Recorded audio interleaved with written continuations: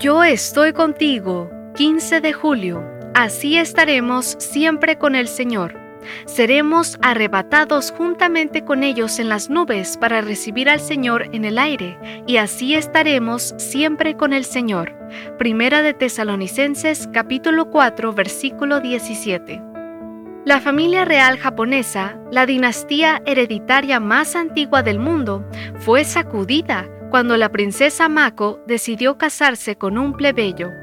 Todo comenzó cuando la princesa conoció a Kei Komuro, y tras un torrido romance, la joven pareja decidió jurarse amor eterno mediante el sagrado matrimonio. Pero cuando intentaron casarse en 2018, los problemas financieros de la familia de Komuro hicieron que la boda se pospusiera. Luego de varios años tratando de ponerlo todo en orden, finalmente la corona nipona anunció que la boda se celebraría el 26 de octubre de 2021. De acuerdo con la ley japonesa, la decisión de Mako conlleva graves repercusiones.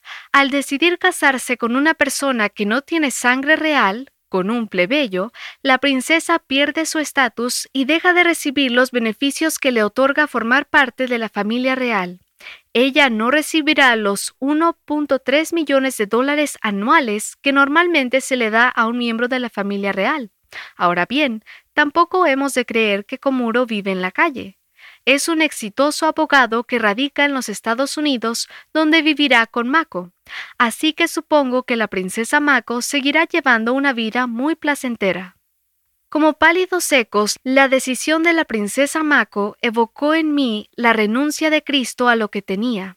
Aunque existía con el mismo ser de Dios, no se aferró a hacer igualdad con él, sino que renunció a lo que era suyo y tomó naturaleza de siervo, haciéndose como todos los hombres y presentándose como un hombre cualquiera. Filipenses 2, 6 y 7. Jesús dejó las mansiones reales del cielo y vino a la tierra a vivir como un siervo. ¿Y por qué lo hizo?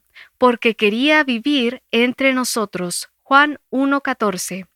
Cristo renunció a lo que era suyo para que nosotros podamos cambiar de estatus. Por tanto, si decidimos entablar una relación permanente con Él, dejaremos de ser los plebeyos de este mundo y seremos miembros de la familia de Dios. Efesios 2:19. Y muy pronto estaremos siempre con el Señor. Mako no pudo llevar a Komuro a su palacio, pero Cristo nos llevará al suyo.